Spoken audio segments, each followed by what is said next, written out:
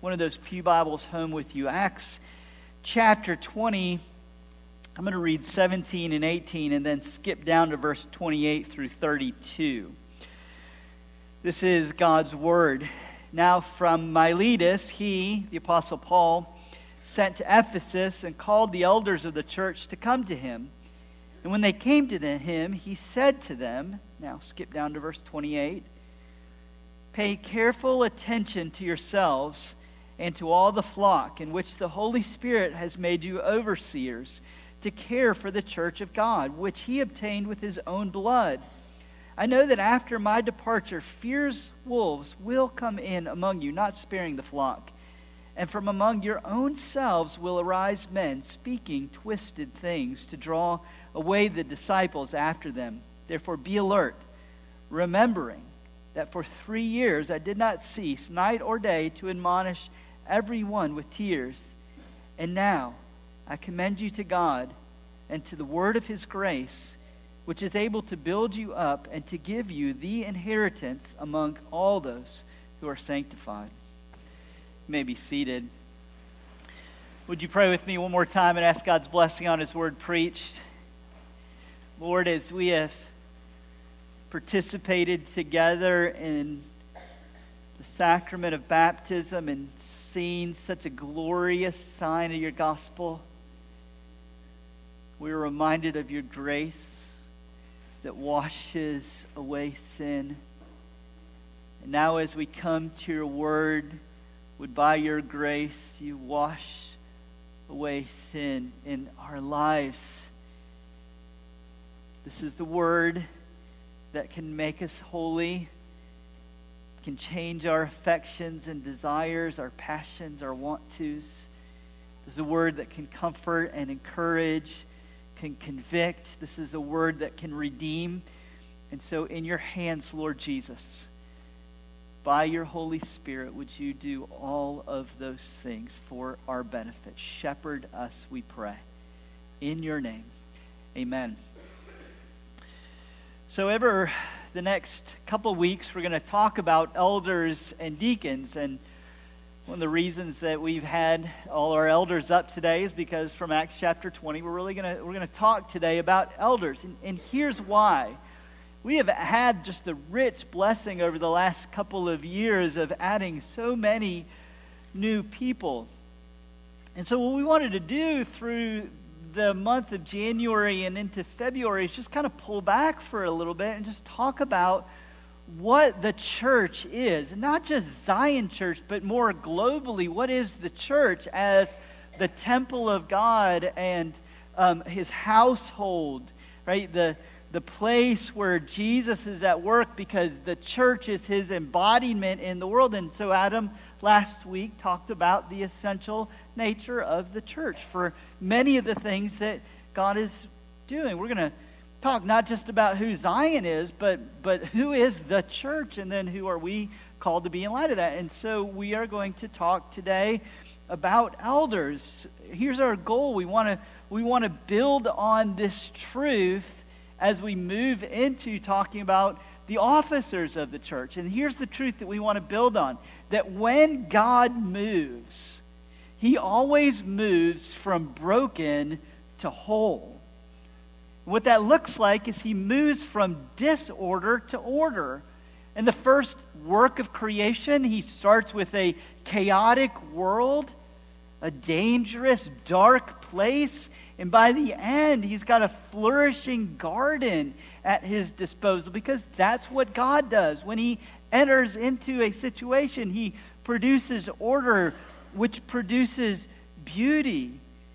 And the good news of that for us is that that's the business that God is in, of taking twisted things and straightening them out. And when Jesus comes into your life, that's the work that he's going to do. He's going to untwist all of the things that sin has twisted. That is his work of redemption. And now I think we're comfortable with that sort of truth in a very general sense. We've made a complete mess out of our lives, if we're honest. And so we love the idea of God coming in and creating order where there's disorder. And so why is it that when we think of true spirituality, that we think that it's spontaneous and tends towards chaotic. That we've bought into this, that the order in the church gets in the way of the Spirit's working. And yet, when the Spirit of God shows up, He shows up not to produce spontaneous and frenzied, but ordered and healthy. You see, without any type of clear leadership, you won't go anywhere. You've probably had this experience. This is our typical night out as a family. Where do you want to go to eat? That usually ends up with about an hour of us driving around, because no one will want to take leadership. Hundreds of opinions, but no clear decisions. That's what you end up with without any sense of clear leadership structure. And you see, the God who reveals himself in the Bible is a God of order. And so he's given leaders to his church to shepherd. We heard from Ezekiel 34, the promise, the condemnation of the former leaders of Israel, the shepherds of Israel. They were eating the sheep. They were abusing the sheep. They were using the sheep to get ahead in life. And God's promise to them is, look, I'll be the shepherd of my sheep. I'll go after the lost. I'll go after the broken. I'll go after the disordered in this world and bring them into my pasture, Psalm 23, where they will flourish. Well, when God works in the world, he usually wraps up his gifts in the form of people. And the people that he's given to lead his church towards health are the elders. And without elders in your life, like if you're not committed to the oversight of God in your life through the wrapped up gifts of his appointed elders, then you will be an unstable and unhealthy Christian who will not experience the fullness of Jesus' shepherding of you in your life. You will be like the Joyner family driving around, never ending up at a clear destination. Because Jesus, the Good Shepherd, has given to his church, his body, under shepherds who will care for you. This chapter, one of the reasons we're here in Acts chapter 20, is one of the clearest descriptions of the work that elders are to do. Paul is on his way back to Jerusalem during his third missionary journey. He had spent 3 years in Ephesus, making it his home base, and had trained up these men.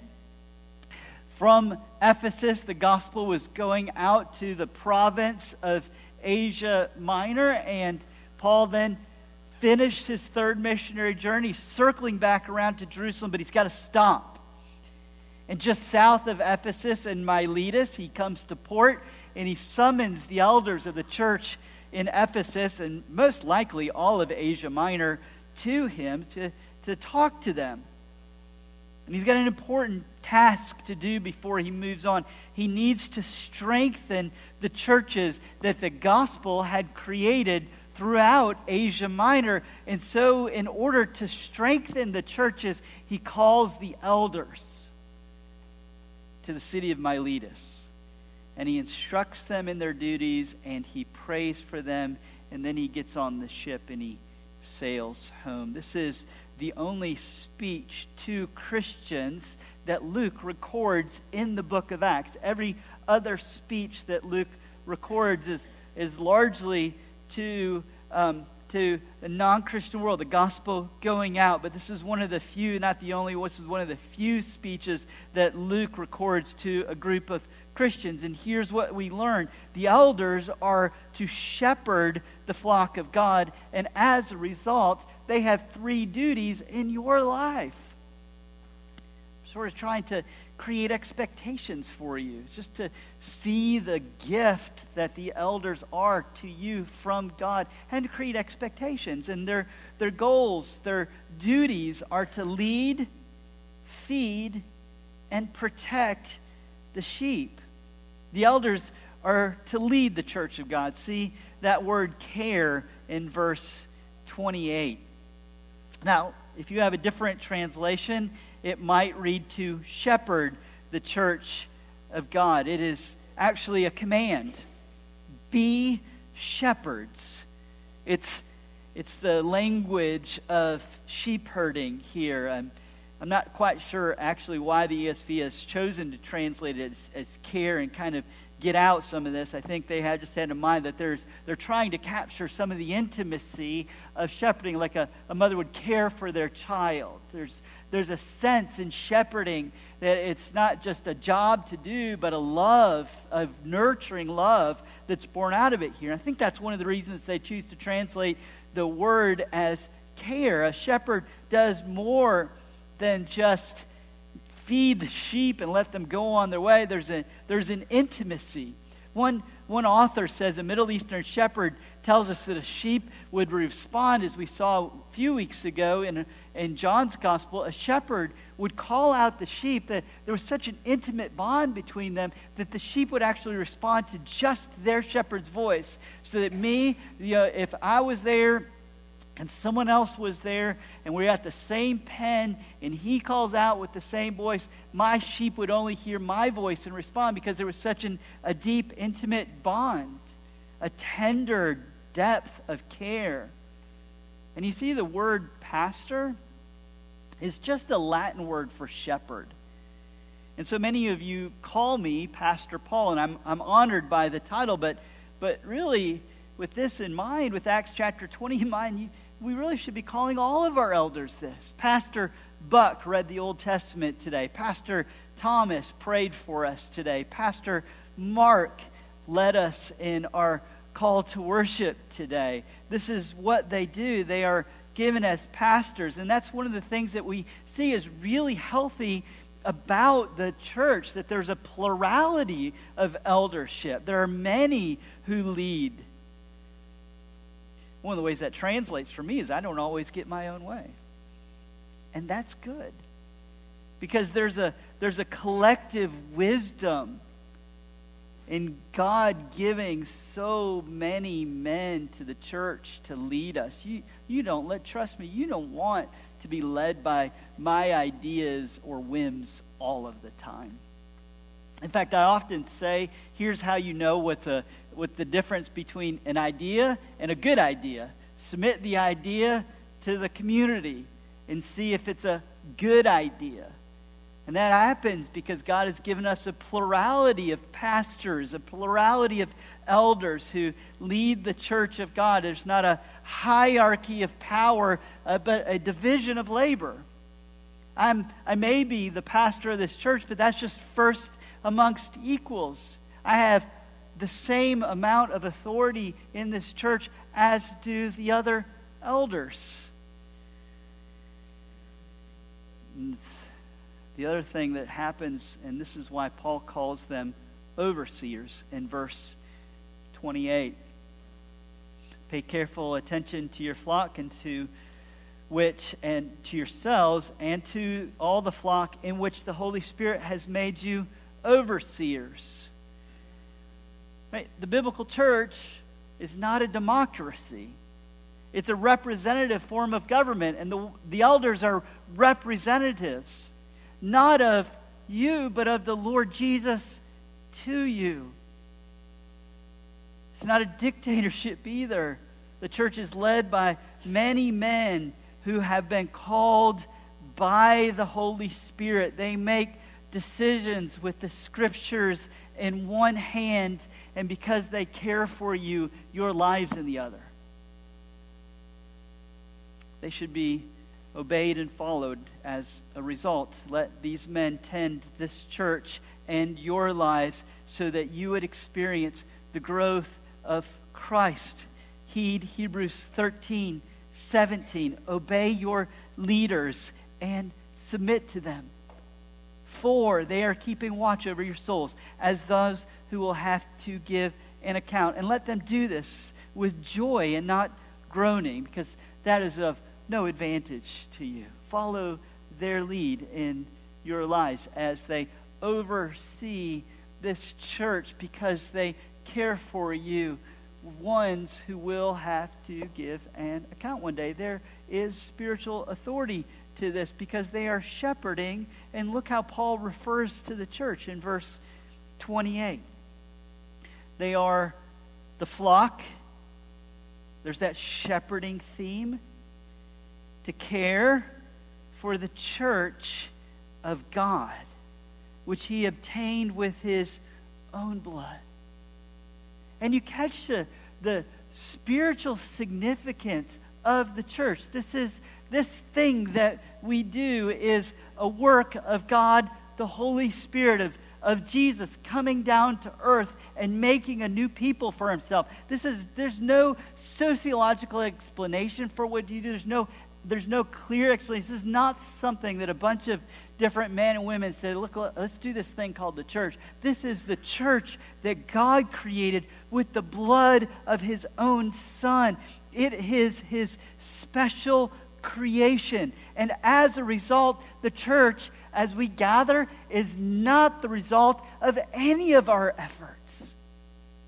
You don't bring yourself into Christ, and the church doesn't flourish because of any of our efforts. It flourishes because God created it.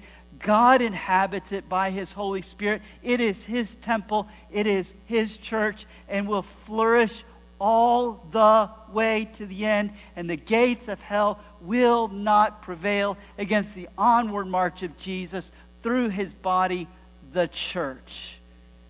And as a result, the church does not primarily exist for you or for me. The question that most people ask about the church is, what can I get out of it? Makes you wonder, what's the number one reason that people leave churches? Who knows? But I guarantee it probably starts with the same two words: I'm not. And think about that for a second. There's an assumption that the church exists to meet your needs. And when your needs aren't being met, then it's okay for you to move on. But if the church is God's special creation to carry out his redemptive purposes in the world, then we have a grand privilege of belonging to her. She doesn't have the privilege of having me. We have the privilege of belonging to the Lord Jesus and his bride, the church. And if you love Jesus, you should love his bride too.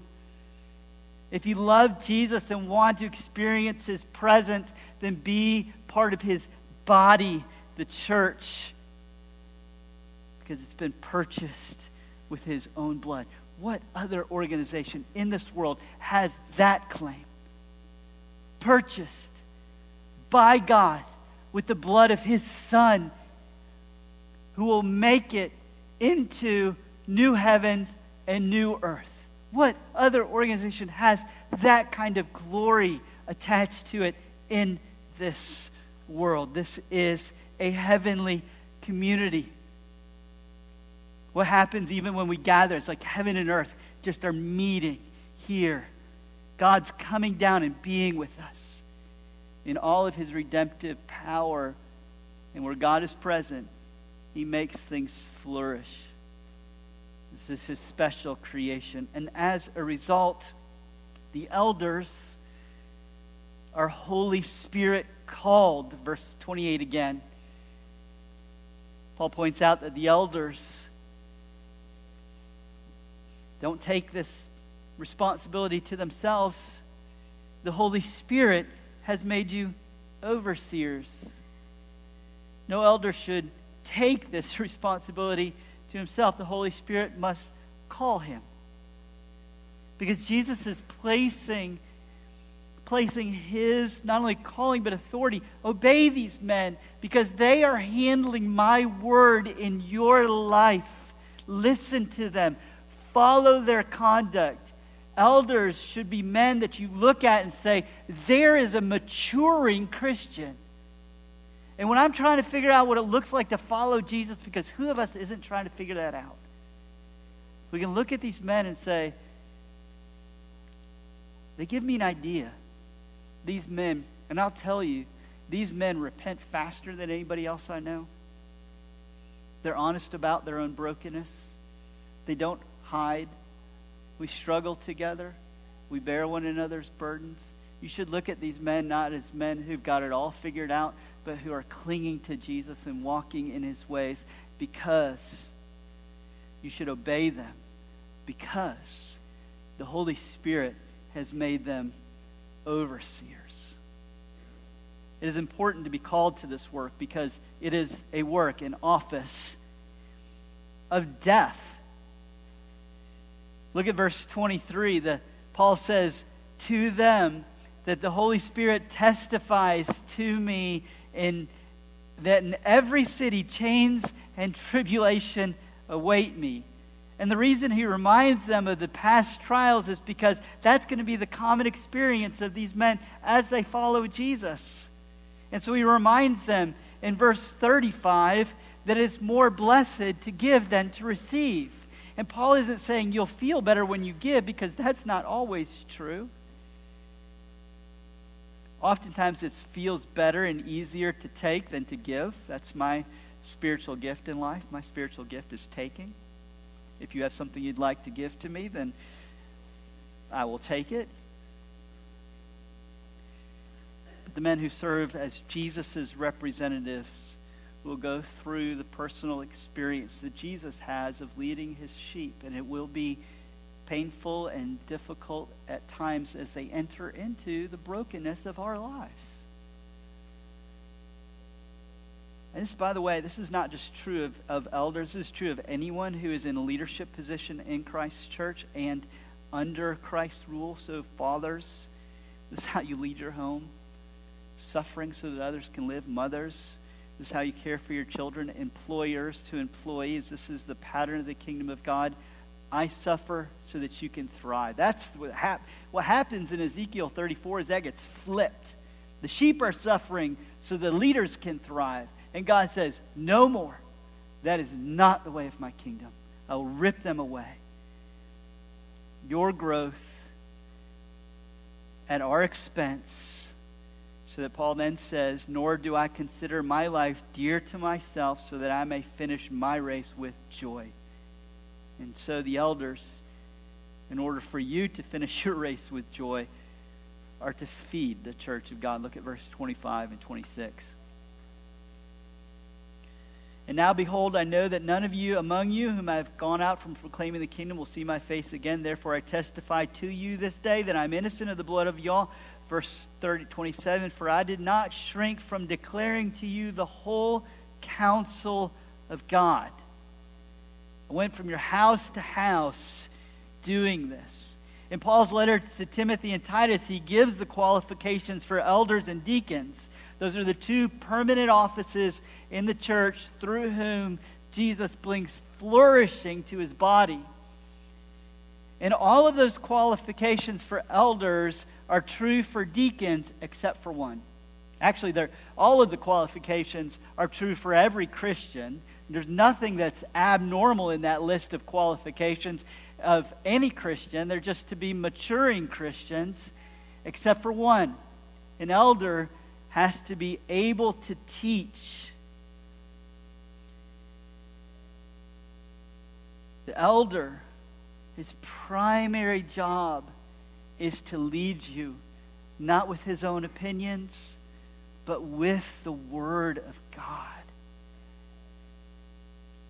And so Paul tells Titus that the elder in Titus 1:9, he must hold firm to the trustworthy word as taught, so that he may be able to give instruction in sound doctrine, and also to rebuke those who contradict it. Because Jesus feeds his people, and when he gives gifts, he often wraps them up in people, and he feeds his people, he leads his people. He does so by his word through the gift of these men.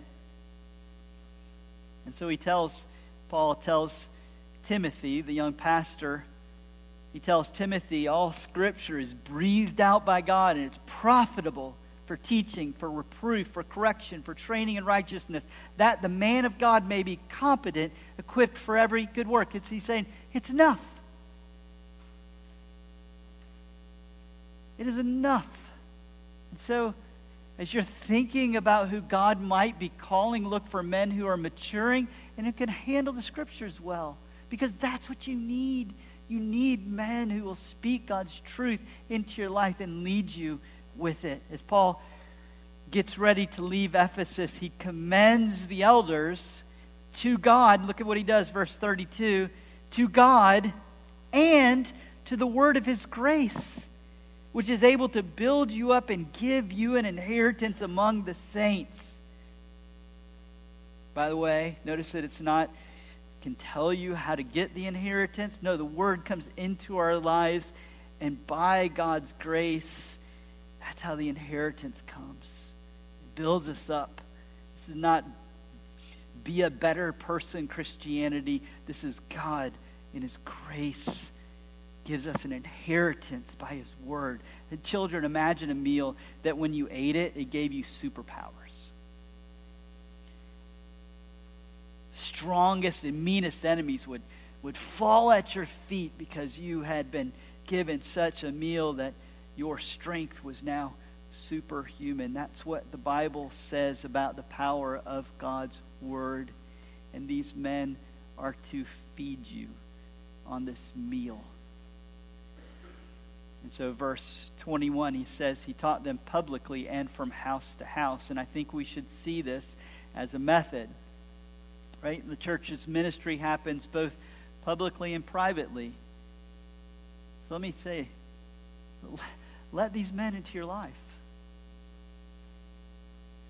There's not a person in this room that isn't sort of hiding something that we need God's redemptive power in. And so just open your lives up.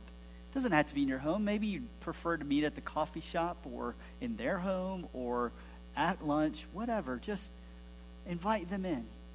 There's not a single one of these men, if you were to ask them into your life, would not come with joy. You see, if you have no room for the sort of personal ministry of God in your life, if you want to keep things private, then you're going to be pushing against Jesus' shepherding of you. Because he wants to come into those dark and broken places.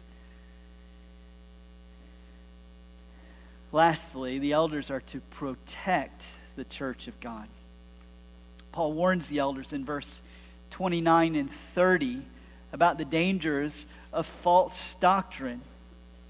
I know that after my departure, fierce wolves will come in among you, not sparing the flock, and from among your own selves will arise men speaking twisted things to draw away the disciples after them. Therefore, be alert, remembering for that 3 years I did not cease night or day to admonish everyone with tears. Paul tells Timothy, not only are the elders, or tells Titus, not only the elders able to instruct in sound doctrine, but must also rebuke those who contradict it. Because here's what's important. Doctrine doesn't just mean teaching, like there's some ideas floating out there.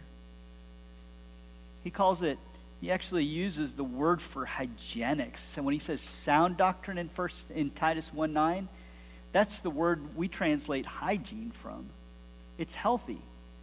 So there are healthy truths that are able to build God's people up because they come from God's word. And then there are false doctrines that will destroy God's people. And so Paul's telling the elders here, you've got to be able to keep the people of God from the unhealthy things that will destroy them. And we do this proactively in our Sunday school classes, as well as other teaching venues like women's and men's Bible studies, etc. But we have to just be open. I mean, because this is I just say nothing. I get the most vehement feedback when I go after what I would consider to be some of the false doctrine that has found its way inside the walls of God's church. You notice what Paul's saying here. This is going to come up from amongst you. There are going to be people who claim the name of Jesus who are going to teach you false things that sound good, but will lead to your destruction. We live in a culture that puts up walls around certain discussions and says, that's off limits, that's a private matter. I believe what I should believe. No, we should believe what the Lord Jesus says. We don't have the privilege. We're slaves of the King. We don't have the privilege of our own beliefs. We believe what His Word says because this is what the King has spoken to us. That's not arrogant. We can err in these things, but when we err, we should all stand under God's Word because that is what He has built His church on, and that is the way He's speaking into our lives. Not my beliefs and your beliefs, but what Jesus believes and has instructed us to believe in His Word because it will lead to our flourishing. Let me close with this. Because life is often like a playground merry-go-round. Kids, you've been on these. You stand on them, right? And the goal is to spin them as fast as you can. And when they start spinning really fast, what ends up happening?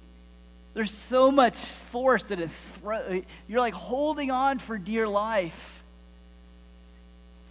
And that's fun until you grow up to be an adult. And you realize that's how life actually works. And if you get flung too far off, you see, you'll get hurt. You'll fly off the thing. And you see the key to staying stable in a merry-go-round, children, if you want the secret to not getting flung off, stand as close as you can to the middle. Don't stand on the outside. Don't stand on the fringe. Stand as close as you can to the middle. Because the closer you are to the center, the less the chaos of spinning will affect you. And you see, the job of these men are to keep us centered on the fixed point of Jesus Christ. So that no matter how quickly this world is spinning and no matter how much our lives are falling into chaos and disarray, we won't get flung off because they're keeping us centered on Jesus and His grace. You need these men. I need these men. Invite them into your lives and pray that God would give us even more who would serve as overseers and shepherds in the household of God, which is His church, bought with the blood of Jesus. Let's pray. Lord, I thank You for our current elders, for the gift they are to this church. I thank You for Larry Rhodes and Harold King and the years of service they put in as they rotate off. Would You give them rest and continue to use them in our body? Lord, I pray that You would raise up more elders within Your body to lead Your house, and I pray for my brothers and sisters here that they would rejoice in the Lord Jesus and His care for us. Give us a love for Your church. If You would do this, Lord Jesus, we would praise You even more. For we pray this in Your name. Amen.